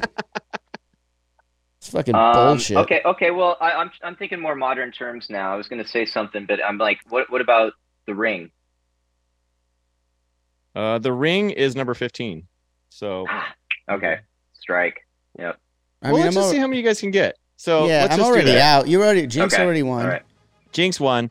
So we got So out of let's see, you got The Ring, you got The Conjuring, you got Saw, you got Nightmare on Elm Street. I thought we were only going for top 10 here. What the fuck? You opening it up to 20? Whatever. So Jinxx won. Yeah, all right, I'm gonna read these. I'm just gonna read these lists. lists. This is going to hell. Jesus, my buddy Chris Ringler, by the way, shout out to him. He's like, you know what, your game was fine, but there was a lot of like reading in between and things like that. If you could just get to the point. So it's for him. No way. The banter is what I love. I love the banter. All right, I'm just gonna start from the bottom. I'm not gonna read totals until we get to the top. But all right, yeah. Number 20 is Insidious. Number 19, A Nightmare on Elm Street. 18. The Exorcist. 17, I Am Legend. 16, surprisingly, A Quiet Place. Yes, I even looked up what that if it's just 2 movies, but they also account Omega Man, which only pulled in like $40,000, so it wasn't even a big deal. Whatever. Just keep going. All right. Okay. A Quiet Place. 16, The Ring, Final Destination, Predator, Jaws, Halloween was 11, Paranormal Activity was number 10. Right. This is the one I had issue with. It just says Dracula, and I'm like, what does that mean? Yeah. But it's like their highest grossing one was Van Helsing, and I'm like, that's not even a horror movie. That doesn't count, man. That's not even a horror movie. That was with with Wolverine. Like, what the fuck are we talking about here? We're getting like Marvel. Yeah, Hugh Jackman in there. I know. Don't get me wrong. I thought it was a fine movie. You could also call it Frankenstein because Frankenstein was in the fucking movie. That wasn't even like. Come on. What about Scary Movie? Dude, I'm done with your list. I'm just done with your list. Like, I'm just so fucking done with them. This sounds ridiculous. No, that was 8. 7, Scream. 6, Hannibal. Of course, I should have known that one. 5 is Saw. 4, It. 3, Resident Evil. 2, Aliens, and number 1, Conjuring Universe. Resident Evil is on there? I am sorry. I love those movies, but dude, there is no way that the box office. No, dude, some of those ones went straight to DVD. That's fucked up. Like, that's not. That's. I'm calling bullshit on it. Where did you find this? Is that Wikipedia? Is that fucking Wikipedia? Yeah, because you didn't like the one that actually had credible, so you said to go something else. So I found something that had names that you wanted. No, it had nothing to do with whether it had the names I liked or not. I'm dealing with ridiculous semantics is what I'm upset about. I will tell you, to be continued for another one. I went on AI, chat, whatever. Chat GPT. Yeah. And I asked it to create a game for you based on things that Johnny Christ would want asked of him. Okay. So for the listeners, another one, and some of them are hilarious, and then other ones I want to see what your answers are compared to what chat. That's actually a really fun game. I'm excited for that game. That's going to be better than the bullshit you just gave me 2 weeks ago. Well, I got to redeem myself somewhere. I apologize for putting you through this, Jinxx. Before it was just Brandon and Johnny. No, it's entertaining, man. I love it. Well, Jinxx kind of agrees with me. Even though he kicked my ass in the game, he still kind of agrees with me. No, totally, dude. Absolute bullshit. I would have said so many things other than what I said, so that's where I won. You know what I should do is go to the Slasher Awards or whatever those and have them, Yeah, dude. One of the bigger ones. Come on. True fans. I don't want to hear any of this box office bullshit. It doesn't even make sense. I still don't understand how in one list that you gave me, the very two top most grossing films were Jaws 1 and Jaws 2, yet it didn't make the top 10. I'm not saying even the top 5, the top 10 on this list for franchises. Yep. But Resident Evil did? That doesn't make any sense whatsoever. Well, let me see it real quick. Mathematically, right, Jinxx? Like that doesn't. How do you have the number 1 and 2? No, not at all. Yeah, you have the number 1 and 2, and it's not in the top 10 franchises. Yeah, see that doesn't make any sense. The numbers don't add up. No. Jaws had 4 films, totaled $819 million, and then what was the other one you guys were talking about? Resident Evil. How many Resident Evil have? Wow, 1,279,600,000 blah blah blah, and they had 10 films. So they hit the first few, and then they just kept milking that shit. Right. I guess, but then those gamers, man, those gamers, they love that. That's shit. It. That's what it is. That's what it is. Yes, I guess. Different generation. That's why you don't get But like I said, we were talking box office. But we were talking box office. I know for a fact a lot of those movies didn't even go to the box office. Dude, those first Resident Evils, I didn't love them, but they destroyed in the theater. Oh, absolutely. I liked all of them. Don't get me wrong. All the ones I watched, I don't think I've watched all 10. I don't think I even knew there was 10. I didn't even know there was 10. Yeah. But I'm just saying, I like those movies. I love the game. I absolutely am a Resident Evil fan. I'm not dissing on the art. I'm dissing on your fucking list. It just doesn't compute to me. All right. What was your favorite franchise out of those mentioned? You have to pick one. Oh, Nightmare on Elm Street. I go Predator. It's good. Yeah. Amityville Horror didn't even make it on there, did it? No, it didn't. No. Yeah, damn. See, I would have said Amityville. But Amityville Horror, I think, was on that other list as. No, it wasn't. Yeah. Was it? No, it wasn't. Right. Yeah. I don't think it was. No. I don't think it. Yeah, I would have made it. Yeah. So, the Ryan Reynolds one was pretty sick. Yeah. Yeah. No, it was good. It was good. I would say like the original Amityville came out in '79, even though it's, very dramatic and very '70s and. But it was like the closest to my story that it was like, okay, it's very close. And when I talk about like horror movies that come close to telling my story, like say with The Conjuring, and again, nothing against the people who made that movie. And I know people that were, that worked on it, but it lost me, it's just kind of like, it's telling a story about this real haunting that happened to this family. And they're like, it's like, oh yeah, you're hearing weird noises, and then the weird smell and the cold spots, and then all of a sudden shit's flying around in the room and CGI and all this crazy shit, and it's like and it's like, and jump scares, and it's like no, you lost me. And then it's like, and then these these specialists come in and explain like, oh, it was a witch who lived here in the 1600s, and this whole backstory, and it's like, fuck, man, you just totally lost me there. It's not scary. Amityville came kind of close. Anyway, yeah, sorry to answer your question. I mean, I have to say Nightmare, man. Nightmare did give me nightmares when I was a kid before this thing happened to me. So did Gremlins. Gremlins definitely gave me Thank nightmares. you. I talked about that, Yeah. and John and Brandon gave me shit that when I was a Gremlins, kid. Dude. But we're it's the fucking same age. scary. John's a little younger, so he was like Okay. probably saw it later, and it wasn't as like. I did see it a little that bit was, later, like, and I big back saw. Okay, so full disclosure, I used to watch all of the movies because I had two older brothers, and they would, for birthdays back in the 80s, is what you did. You had your friends over from school. Yeah. You had a sleepover on the weekends. Yep. You watched horror movies. We had a 2-story condo or a 2-story townhouse, whatever you want to call it. I was supposed to be asleep. I would sneak over to the top of the staircase and watch from the top. So I saw Nightmare on Elm Street. I saw Friday the 13th. I saw Halloween. All from those. I saw Chucky. I saw pretty much all. Oh yeah, Child's all Play. of that. Yeah, Child's Play should have been in there. I saw all these movies before first grade, probably. It was like grade school, kindergarten, first grade era, and those movies scared me. Gremlins, I probably saw the first time I saw Gremlins might have been like the TV version, back in the 80s. Once it went to TV, they cut it out and put commercials in it, blah, blah, blah, blah, blah. But still, like, just the concept was always kind of campy to me. It was always kind of like, well, that's fun. I mean, it's not that I don't like the movies. I love the Gremlins movies. They're fucking awesome. But, like, to be scared of them, and everyone's got their thing, I get it. But, like, they were a little campy to me is all I'm saying.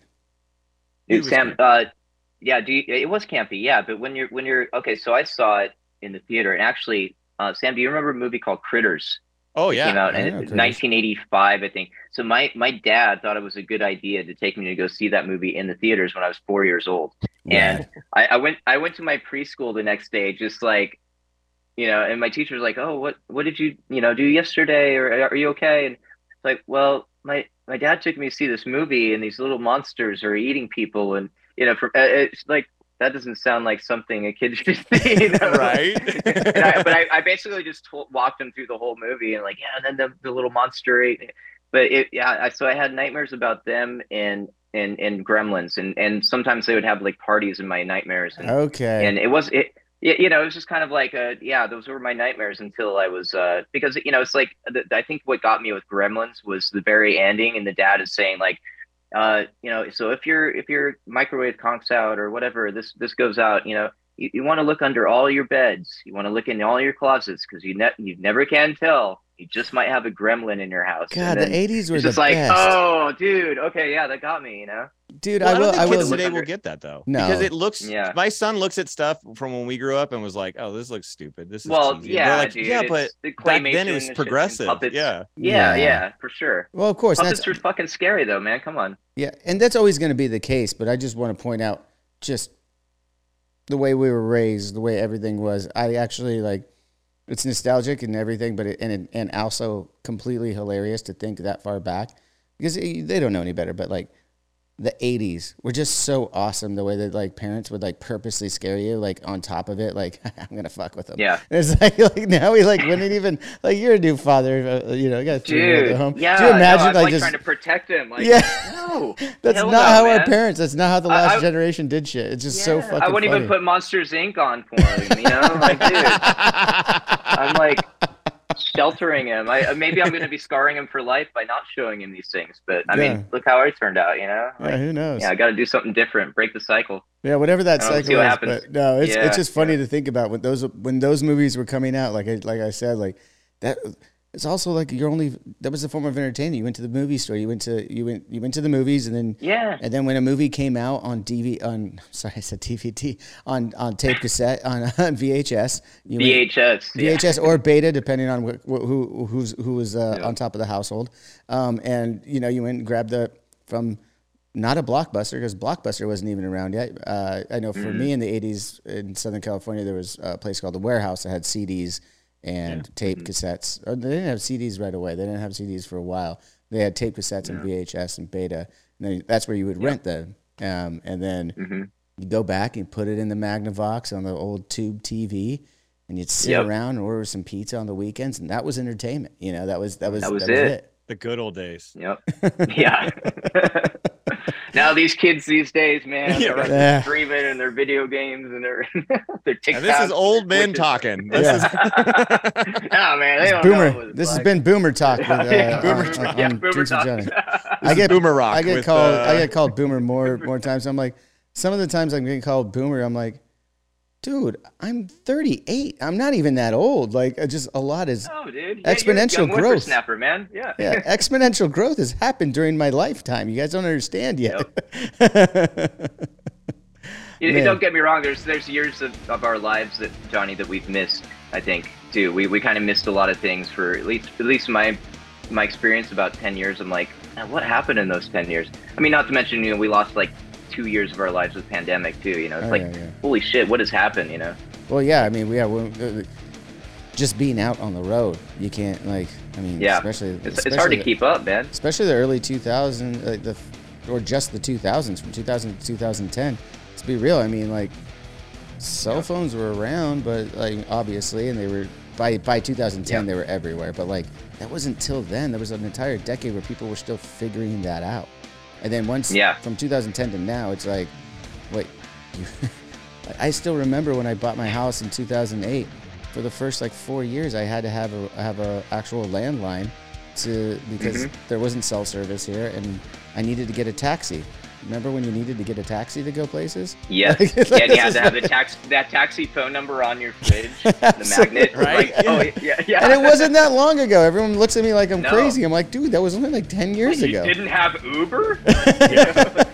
No, it wasn't a thing. It's like it was 10 years ago, and you're 15. I mean, I guess that's more than half your life, but still, come on, man. It wasn't that long ago. Stop making me feel this fucking old. Boomer Talk. Everyone enjoy it. Boomer Talk. All right. Well, Jinxx, I know you got to get to your family vacay, so I appreciate the time, man. Everyone go to Indiegogo and help out Jinxx and his team create this movie for you guys. Sounds really awesome. I can't wait to all the stuff that you're holding back right now. I hope we could get out there to everybody because I know you don't, and awesome, of course you don't want to give it away for movie purposes, of course. But yeah, just really interesting to me. So really looking forward to that, man.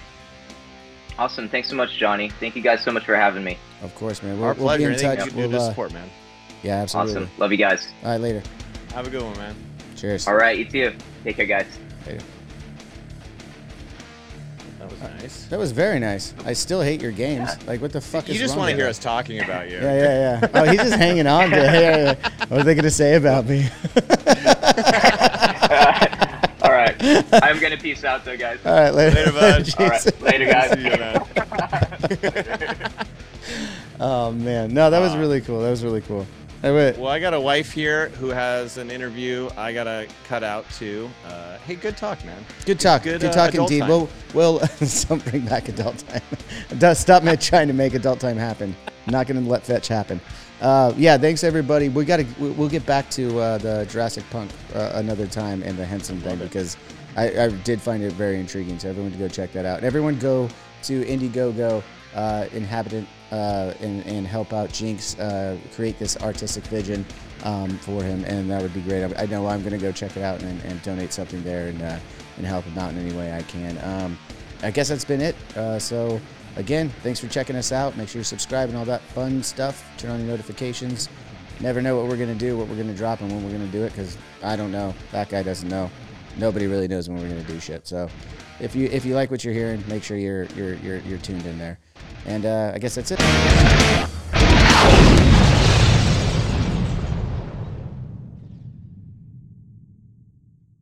Well, hey friends, my name is Zach Lupiton. You may know me from the band Dust Bowl Revival, but I also host a music discovery podcast called The Show on the Road. For the last 5 seasons, I've been able to dive deep and have intimate chats with folks like the Lumineers, Ani DeFranco, Wolfpack, Keb Mo, Lake Street Dive, Bela Fleck, and more. So guess what? After 150 conversations with some of my favorite songwriters from around the world, we are bringing brand new episodes to the Osiris Network. New interviews and intimate acoustic performances will be coming at you this summer. And which episodes are coming next, you ask? I am Zach Goody, the lead singer for the band Smash Mouth. Our band is called Milky Chance. We are based in Berlin. My name is David Shaw. I sing and write songs with my band, The Revivalists. Trust me, these conversations go some wild places. So subscribe to the Show on the Road on Osiris, and we'll see you soon. Hey you, do you have any plans this year?